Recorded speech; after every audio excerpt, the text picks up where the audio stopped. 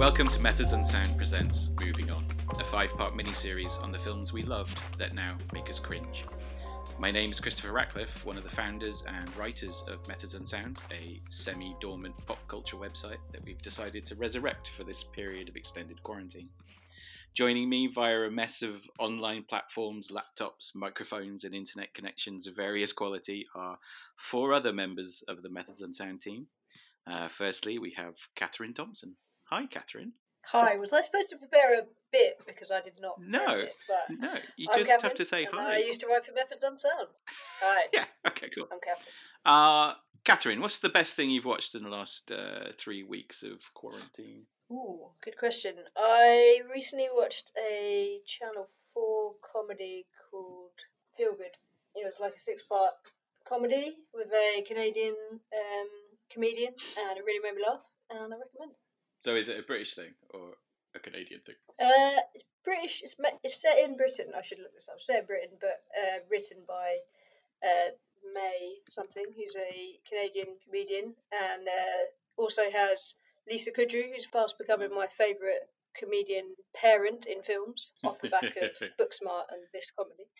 And it's just kind of about a lesbian comedian trying to like get on with life, ex-addict. It really made me laugh. So, I believe Canadian comedians prefer to be called Canadians. Good. Ted! Hi. What's the best thing you've watched in your quarantine period? Hi, Chris. Hi, everybody. So my favourite thing I've been watching in quarantine is Devs, which is the new Alex Garland series that's on Hulu, produced by FX, and it's got Nick Offerman in it, and it's kind of that weird Alex Garland esoteric sci-fi stuff where he's dealing with some massive themes in this kind of like Facebook-esque tech company, but it's dealing with the do we have free will? Is everything predetermined? But it's all wrapped up in this kind of murder mystery layer as well. It's well worth watching, and it looks sexy as hell. All right, and then also we have Joachim Farnham. Hi, Joe. Hello, how you doing? I'm all right, thank you. So, you're the first person to ask me that. That's nice. What's the best thing you've watched in the last during your quarantine time? Well, I've been a bit spoiled for choice. I went out and bought all of the streaming services I could possibly get my hand on, and now I'm like paralysed with choice. So I've been watching Bob's Burgers a lot, and I've just watched the best episode ever, which is the Equestronauts one. Joe, have you been watching the menu screens for all of the various streaming services you have? Because that's what I've been doing. Yeah. Just comparing menu screens, yeah. Well, comparing and just paralysed was absolute ultimate choice. Too much choice. I had half an hour allotted TV time the other evening, and I just spent it going, oh, what's on Disney Plus? And I found Air Bud, and then I went to bed. I was about to say this is a completely non-sponsored thing, but what's great for not scrolling through hours and hours and hours of menu screens is Mubi. I don't know if anyone has that. Oh yeah, it's kind of like a curated streaming service. So they just drop, I think, what's like 8 to 10 films, and you don't have that much choice. It's you're watching what's on there or you're not. So yeah. Well, don't you have like the 1970s? Don't they just have don't they have like 30 films that you then they drop one off every day and then add one every day? Is that not right? Yeah, something like that. Yeah. But it's great for not just spending hours looking for something to watch. Yeah, all a bit arty though. Teddy, what if part of what I enjoy is scrolling, trying to decide what to watch? Well, I can't help you with that, Catherine. You'll find the all-scrolling channel on Roku. Sounds like my perfect channel. What I'm really enjoying about this is how every joke I've made has landed with, I'm going to say, an eon of silence. It takes me at least 2 minutes to unmute my mic to be able to respond to anything. So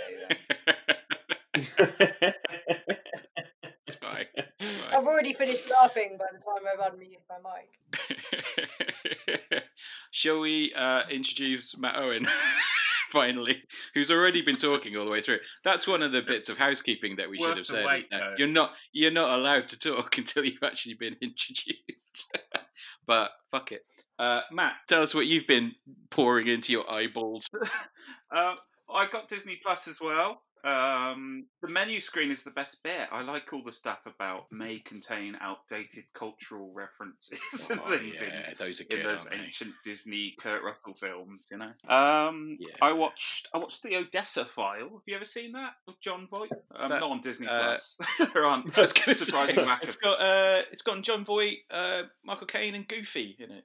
That's right. Yeah, and John Voight travels on a magical bed that he twists the bed knob on and hunts the Nazis or something. I think that's what it's about anyway. So You really That made us sounds wait so for the wonderful. word knob then. Yeah.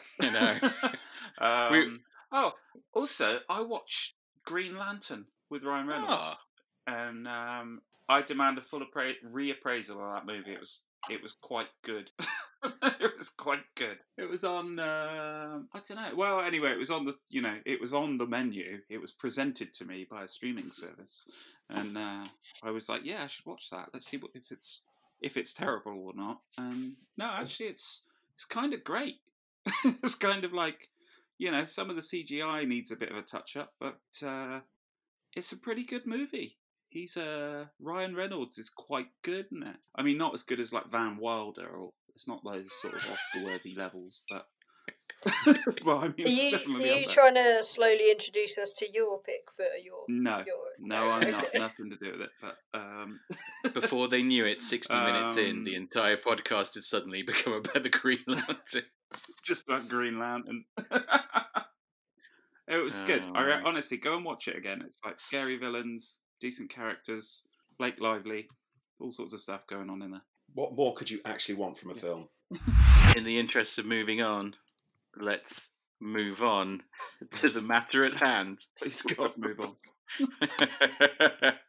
Right. Okay. So, in this mini podcast series, the team will take it in turns to pick a film they used to love for a brief period of time, but they now feel they've grown out of. The other hosts will then pick an element of the film they too find embarrassing or risible and interrogate the host about it, destroying their character and possibly the very reputation of the film itself, apart from Matt, who is clearly embarrassed by nothing.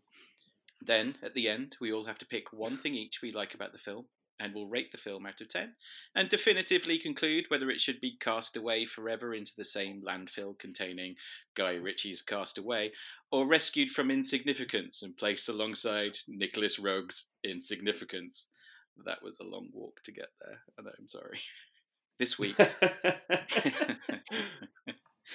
week, it's my honour to pick the film we discuss, and that film is, I'm sorry to say, Kevin Smith's second film, the 1995 comedy Mallrats. Dude, this looks like your mom. Bye-bye, Easter Bunny. There is no Easter Bunny! You know about this game show thing they got going on here? Well, we need you guys to somehow ensure that it doesn't happen. Fly, badass, fly! Good evening, and welcome to Truth or Date. Second suitor, would you ever make whoopee in public?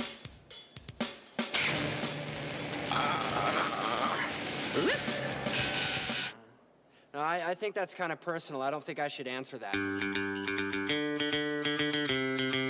Mallrats. You said it was a good size. When a girl says it's a good size, it's a nice way of saying that it's small. What else did you expect from the director of Clerks? Hey! Clerks came out in 1994. I was 14 and I adored it. I was obsessed by it, maybe. And I found it really inspiring. I don't think I would have attempted to make my own no-budget, dick joke heavy film when I was in college, along with one or two other people on this call, without having watched Clerks first. I would even go so far to say it's an important movie too.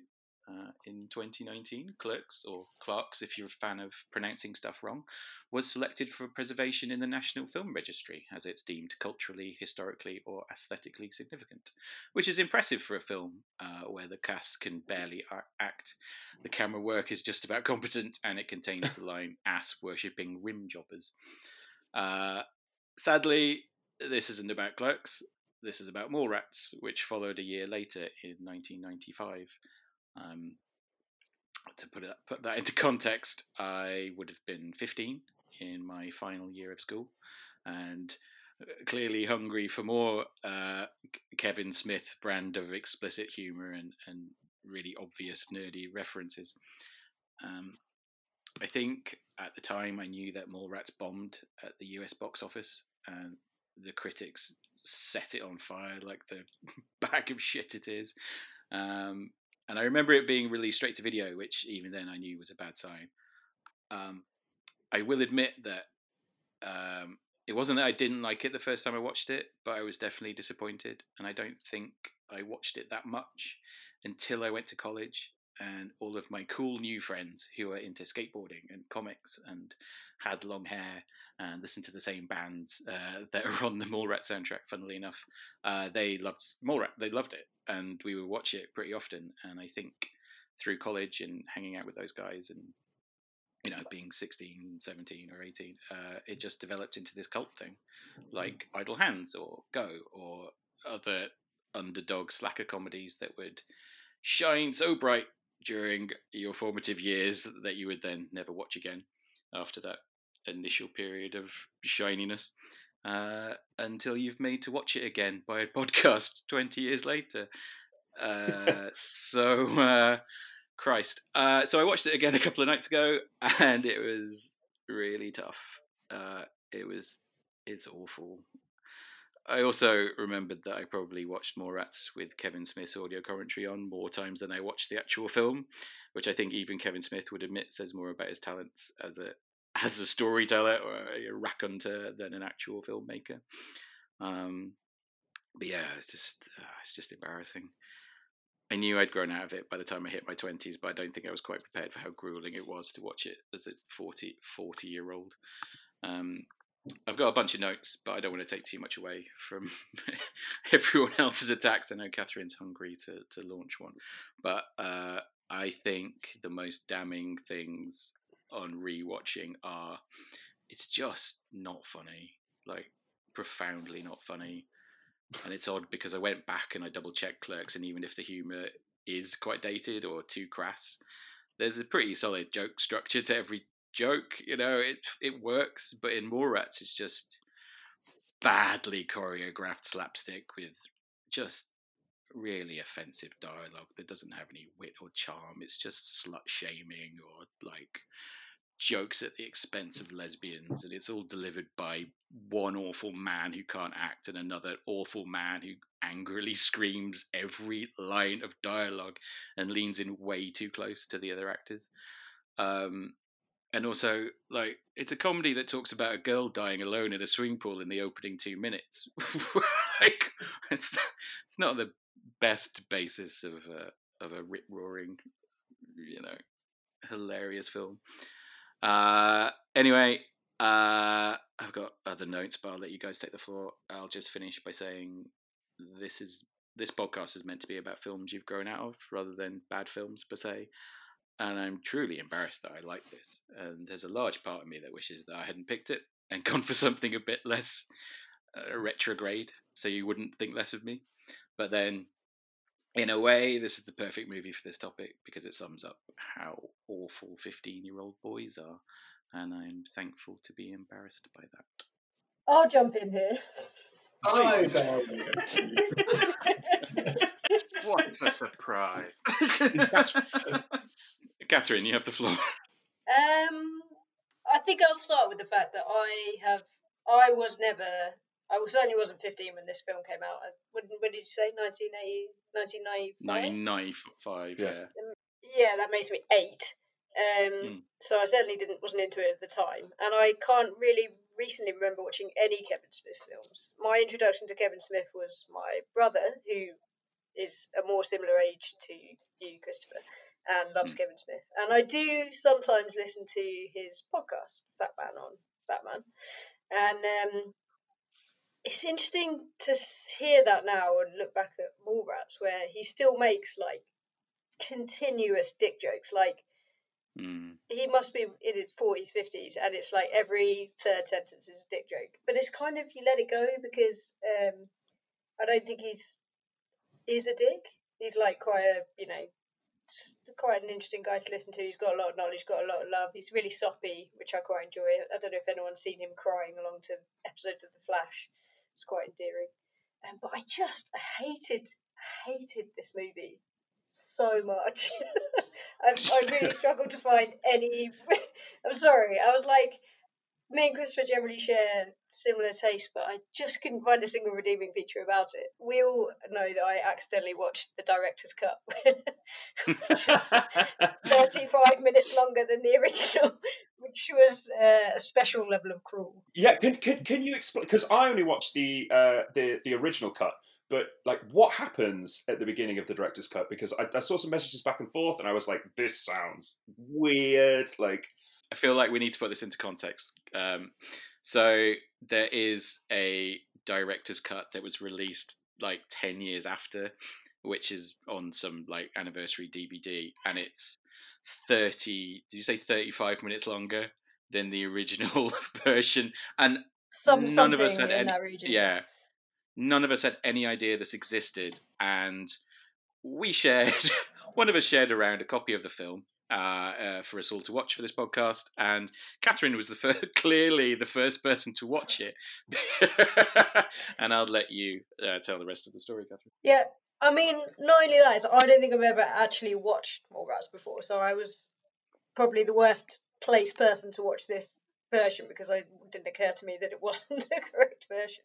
But honestly, and obviously it means also that I can't tell you the specific differences, although we did have a look on the Wikipedia page. But the intro to the film is so long, and nothing of interest happens. There's like Michael Rooker like fawning over the legs of some politician in a really creepy and unnecessary way, and part of the plot is the main guy gets a loaded musket caught in the hair of his girlfriend, and then they think he's trying to shoot a politician. Is that familiar to anyone else who watched the version? Because none of us watched it.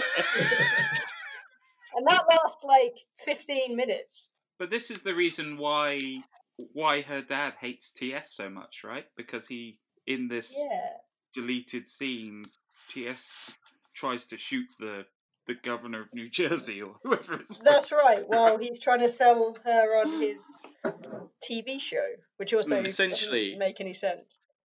It creates a giant plot hole at the beginning of the film because they just cut it and they don't. They don't replace it, but it is mentioned 2 or 3 times later and forms the basis of some like character motivation. So just by losing it, and thank God they did lose it because it's, by all accounts, Catherine, it's terrible and pointless. The funny thing about it was I ended up watching it in a series of stints, about 20 minutes each, because I had to go out for my afternoon constitutional with my wife because we were in lockdown and scheduled. So I watched basically that intro up to and about the point where he gets dumped or whatever. And the rest of the film is really offensive, but the worst thing about that beginning bit is it's so fucking boring. It's so dull. I've never been less interested in a film in my entire life, and I really had to push myself to turn it back on again after that. I mean, it sounds like it's got everything, like someone trying to assassinate a governor and, like a political scandal, it sounds a bit like. I mean, like, why? It sounds better than Mallrats. No, inexplicably, it's so fucking boring. It made me want to cry. So to put it into context, that means that in the original cut of Mallrats, it takes them 30 minutes to get to the fucking mall. I can only apologise. Yeah, but Catherine raises a good point. Like, she found it irredeemable. Did anyone else find it vaguely redeemable? I was thinking, I don't know. I mean, I've got a few thoughts about this movie as well, having re-seen it. It was funny that you were saying earlier that your introduction to it was at college, and you had friends who were into that kind of stuff, right? And I was thinking about you've got like Brody, his character, Jason Lee in here, and he's kind of like he's comic book reading, and he makes all these references to that kind of stuff, right? Which I was probably into as well at the same time. But I mean, in order to get that, I think like part of its cult appeal was the fact that in 1995, hardly anyone knew what a Wolverine's berserker rage was, right? So do you think that you've grown out of it because the elitism of it has gone now, and everyone knows who Wolverine is now, and that do No, you think I that's don't. what's changed, and that's why you've grown out of it? Or? So that's interesting. I've grown out of it because I find it absolutely abhorrent in its outlook. I mean, it literally, and I don't. Oh god, so many rape jokes. To speak to the comic book thing, that is interesting because it is like 12 years before Iron Man is released, and so actually, how many people would recognize Stan Lee? So when Jason Lee bumps into Stan Lee, who he's obsessed by, and doesn't recognize him, he doesn't it even feels recognize him. absolute. Yeah. So like it feels unbelievable, but yeah, you're right. In the context of now, that feels unbelievable to us, but actually at the time, would that be true? And yeah, you're right. Actually, maybe not many people would know who Wolverine is and know that was his berserker rage. So that is a good point, but also I think that's so minor. I feel like it's like that's the character of Brody. That's why people maybe rented it and why it became a cult. But that's the worst thing about him is like he has. Oh, I'm not defending him. He's no, I know, but I'm just saying like I totally agree that like he's got this sort of really in-depth nerdy knowledge that people at the time wouldn't have. But he's so fucking unlikable. He's such a tool, and like the kind of implication is that people that like comic books are that kind of horrible, nerdy idiot, like dickhead, that are like referencing the things they like to make everyone else sort of feel bad about themselves. And he's just so angry. Like, why is he so angry through the whole thing? He's angry about changes to the mall. Why does he give a shit about the mall? Why he's so angry when he's like the bit where he's shouting at Shannon Doherty in the lift before he basically jumps on her. Jesus Christ! What the hell gives it the cover, boy? None of your damn business, but he'll probably kick your ass if he knows what you just pulled. Are you insane? The guy looks like a date rapist! Is that my jacket? Brody, start the elevator. No, not until you tell me what the situation is with you and the Sperminator out there. How long has this been going on? Since I finally mustered the good sense to send you packing. He's a much more suitable companion than you any day. Are you nuts? The guy's pure testosterone. He's a walking hard-on, just looking for a hole. I'm in need of testosterone after a year of babysitting you and your comic book collection. I forgot what real men were like. I can't believe you have the nerve to come to my mall and pick up guys. Oh, no. Shannon did the picking up. It's just horrible. It makes you feel really icky.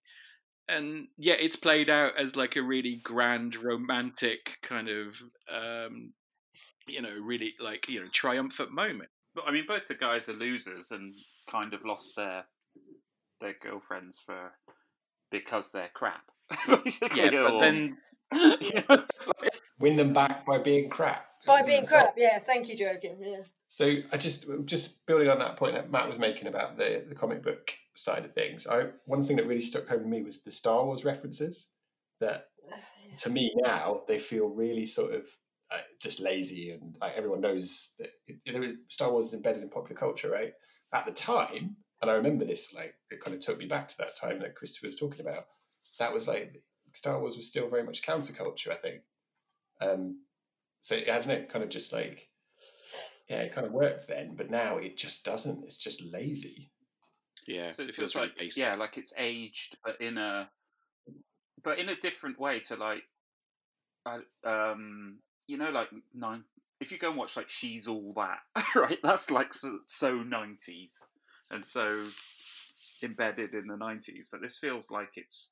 I don't know, like its references have aged in a different way to. I mean, it is still aggressively 90s, though. I mean, there is 90s all over this. It is hard 90s. You could if you wanted to show someone a cultural artifact that like to be described as aggressively 90s, wouldn't you? Cornrows and a hypercolour t-shirt. None of the references or anything like that does age it, but like that none of that's like offensive, or I don't think it really like maybe to you guys that saw it at the time it like has a more feeling of the film or creates the film in your mind in a certain way. But like the problem with me is that it's just so unlikable. Like he's take it in any context you like, he's absolutely unlikable. And like Joe says, like they lose their girlfriends because they're dicks, and they gain them back by being dicks, and like none of it's redeemable. Like whether that's set now or then, take all the references you like out of it. The plot is Dick is a dick, loses his girlfriend, behaves like a dick, gets his girlfriend back for no apparent reason.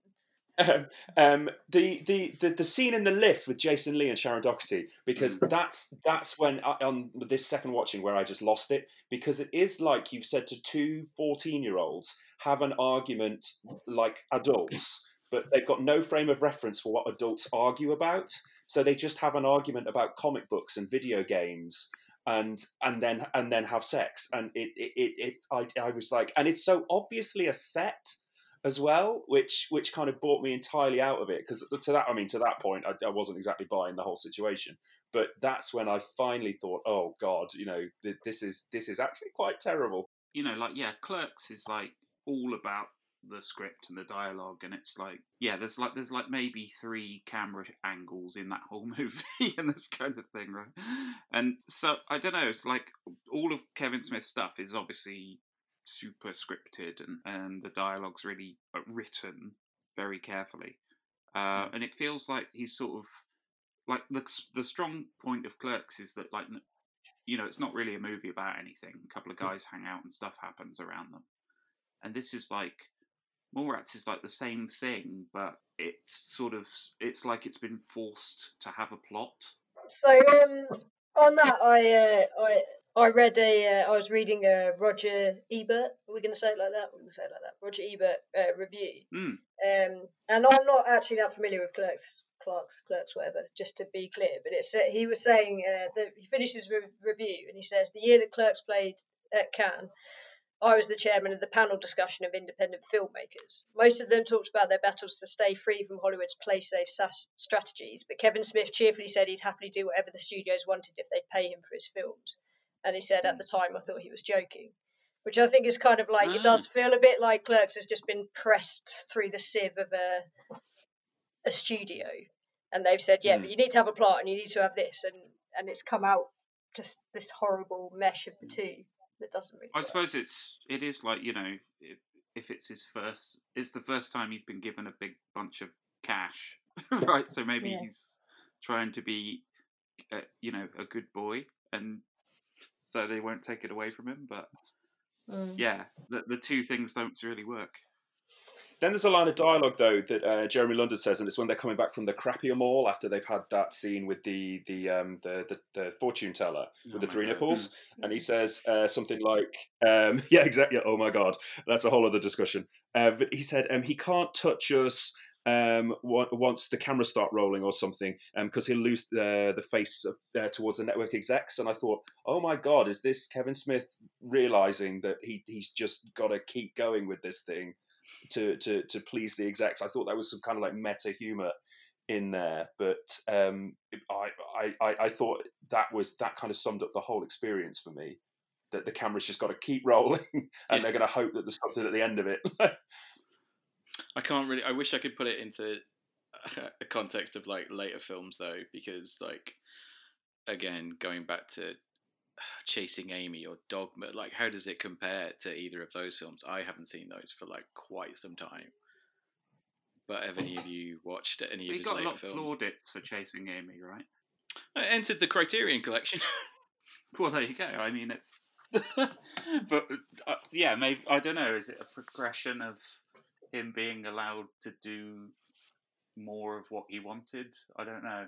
But this just feels like, like it's got the one traditional boy wins girl plot, and then it's got all this random stuff about Star Wars wedged in on top of it, basically. Yeah. Because, I mean, he's not an auteur in the sense of, a distinctive visual style.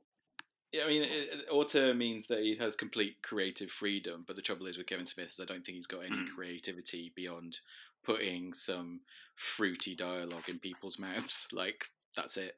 And, that's probably why he's a much more competent and prolific podcaster than he is a successful filmmaker. Jumping off the language thing, the R-bomb My goodness, like I Oh, have yeah. not heard that word for ages I in agree. civilized company, and I'll- it's thrown around like any other word. The one where they're like the R-bomb for each other. I was like, that's barely a sentence. Like, let alone being horribly, just horrible. Really unpleasant. But it's like every other word in some scenes. I'm like, Yeah. whoa! I forgot this word had power. Like, I was just going to say that whole storyline of the 15-year-old girl doing research into men's sexual preferences, and then that ending up being how the sting that gets Ben Affleck's character. It just feels like that's an example of Kevin Smith having an idea that he wants to build a whole kind of narrative around, and it's a bit of a shit idea. It's kind of underpinned with being a bit sleazy and a bit fucked up, and yet he seems to have built the entire film around it. And there seems to be quite a few examples of that. It's just so poor. Yeah, I think he uses sleazy and fucked up as a crutch. Those are like his. It's funny because it's sleazy. It's funny because it's fucked up, rather than actually writing jokes or any kind of semblance of a plot. I mean, Clerks is plotless, but at least it works as a comedy, and this does neither. I think I've always had that thing. I think we've talked about it before, Christopher and Joker, but like The Simpsons versus Family Guy, whereas like it's a lot harder to be funnier at 5 p.m. or 6 p.m. or wherever The Simpsons watch than it is to be just like really inappropriate, like the kind of humor that Family Guy goes for, if you know what I mean. And I feel like Kevin Smith sort of leaned on this kind of like, oh, when I'm out there, it's inappropriate, but it's not good writing at all. It's just like leaning on the fact that it's a bit outrageous, but it's just aged really badly. Well, if we've learnt nothing from South Park, which blended the two perfectly, it's that Family Guy is written by manatees in a bull pit. That sums up Kevin Smith quite nicely in the 90s. Yeah. All right. Does anyone have any final thoughts that they would like to get off their chest? I feel like we've kind of piled in hard on it, but if you take it away from like it is a film and a commodity. If you take it away as kind of like a cultural artifact, not to give it so much grandeur, but the mall is a really important part of American mythology, and it is where the teenagers go to hang out when they're depressed or when they got nothing to do, and I'm sure that maybe Jean Baudrillard has said something about the Clerks and potentially even more rats. And I think it's an interesting kind of way of looking at American culture if you really wanted to make it sound good. I think you're giving it far more credit than it is. But I did, part of this podcast, I did say, please try and find one redeemable thing. So, Teddy, I'm impressed. If I was to say one redeemable thing, I enjoyed the really pathetic subplot of the guy that couldn't see the magic eye. Yeah. I thought that was fine. Really, overall, really inoffensive, which was my favourite thing about it. And Stan Lee came across as really likeable, which I think he probably was. Yeah, I can relate. There was a time when it was all about comics for me. I had a girl probably the same as yours. She always complained that I spent too much time with my own comics. And eventually we broke up. See, what did she know? Here you are now, a legend in the field. Probably had a slew of women since her, am I right? Oh, lots of women. Jagger and me, we had a running contest to see who had the most. Matter of fact, last time I looked, I was way ahead. Damn, that's hot! But I never forgot that girl. Well, did you ever get back together with her? One day I found out she got married. I had blown it. I had missed my window. That leads into my redeemable thing about it, which is that if it wasn't for Mallrats, there wouldn't be the really good, satisfying Stan Lee cameo in Captain Marvel, which is actually a really lovely moment and maybe my favourite Stan Lee cameo in any MCU film. Yeah, so Mallrats is part of the MCU. Yeah. Or... No. Yeah. Oh God, yeah. No, it's not. No, he's on his way. No. The making of Mallrats is part of the MCU. That's exactly right, yes. I don't know. My only thought was, just in the context that we're recording this in, is that people aren't going to shopping centres or malls at the moment, and they increasingly probably won't. Like, it'll be online shopping. So the whole premise of this is going to die in the past, and the whole idea of Mallrats might die and be forgotten about. People look back at that movie and go, "What the fuck is that?" Okay, right. Let's wrap this up. I think we all can all agree that this should be left in the past and never resurrected again. Do you want to give a score out of 10? 1 minus -1 billion. Anyone want to give it 1 billion to bring it back up to 0? What's the kind of scale? What's the yardstick for this so far? Because I mean, this is the first one, so what are we judging it on? And I think, well, this will be the benchmark, won't it? I mean, I guess this will be the benchmark. Okay. I guess if we so we're talking about films. The premise of this podcast is that these are films that you've grown out of. Okay, these are films that you liked for a brief period of time that you've now grown out of. So I guess the scale is 1. Yes, you're absolutely right. You should be ashamed of liking this. It should never be brought up again, and you should wear it as a badge of disgrace around your neck for the rest of your life. To 10, what are you talking about? It's as good as Godfather 2. So there you go. It's better than some bits of Godfather 3. I'll say that for fair. I'm just going to weigh in literally 1 to 0. I feel like I'm the least that was ever going to be impressed by this movie, having not seen Clerks recently enough to care, and I really hated it. Everything about it. Sorry, I feel horrible about it, but 1, 0, -1 billion. I'm going to say I'm going to give it a 2 out of 10. I'm not sure why it's not a 1, but it just feels it's so awful. But as a 15-year-old, I kind of liked it. It's kind of weird. Like, I completely empathise with Christopher on this one. Like, it's reprehensible now, and that's a terrible thing to think about what our views were, or a complete lack of thoughtlessness at the age of 15, 16. But yeah, we actually watched it. That's where I come from, I think. But I also feel like I sort of went through that same journey, and at the end, I realised that I'm actually quite relieved that I am embarrassed by it, and that I don't still like it, which is hopefully for the best. Matt, I'm gonna give it a 4, which is generous. Very generous. Because when you watch it again now, there is a lot to dislike. I think, you have to be in the mindset, like you say, of a teenage boy who, all of the things that you like, all of the comic books you read and all that kind of thing, the whole world looks down on you for, and it's very counterculture and out there. And at the time, it was good to have films coming out that, that celebrated some of that in some ways and had characters that enjoyed those things. But for the actual content of the movie, I think it's got to be a -2. So what's that even out as? 1. There we go. Yeah, nice. Split the difference. Ted, have you scored?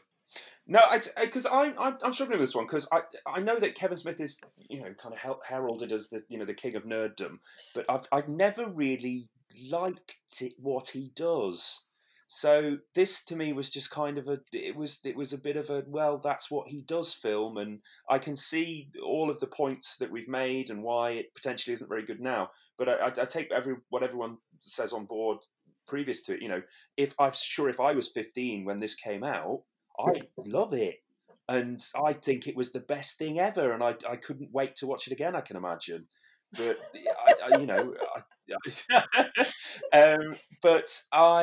now obviously watching it, I'm a bit like, it's not even a good film. So all of the bad things I don't really get emotional about. But I'll give it a 2. Wow. Okay. So I'm going to give it a 1. So by my calculation, that's minus $1 billion plus about 6. So I'll let someone else do the maths on that. I hate to go over your thing, but I forgot the secret thing about me. 30-something-year-old lesbian is that I do have a little bit of a thing for Ben Affleck, and I'm okay with it. I should know.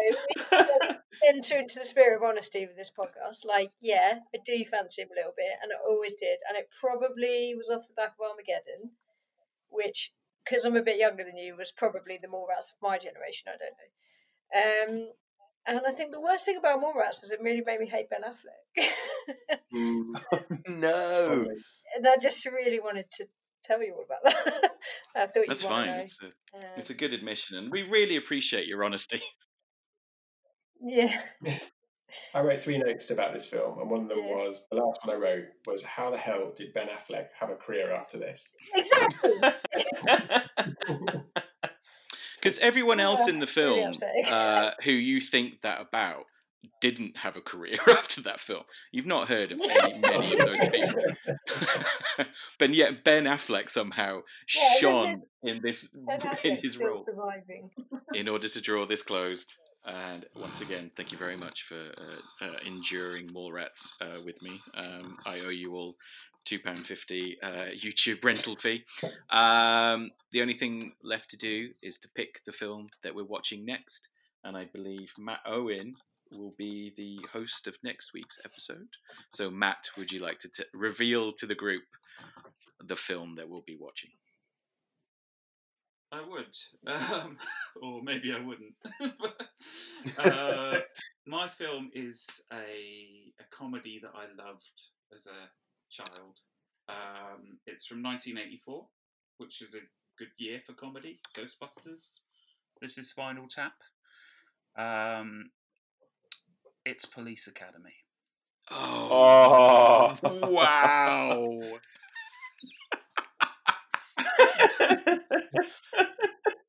Brilliant. All right. And, guys. Yeah, I'm looking forward to it. Thanks, Matt. Police Academy 1, just to reiterate, not Police Academy 7. Police Academy 1. Mission not to Moscow. All of them. Not Mission Miami Beach. Yeah. If there are really good director's cuts around. Yeah, the Criterion edition is well worth seeking out, I'm sure. All right, fantastic. Thank you so much for joining me. Thank you to Catherine, and again, apologies to Catherine. Thank you to Teddy. Thank you to Matt, and thank you to Joachim. This has been the Methods and Sound podcast. We'll be back next week, where Matt Owen will discuss why he loved Police Academy so much and what he thinks about it now. Good night.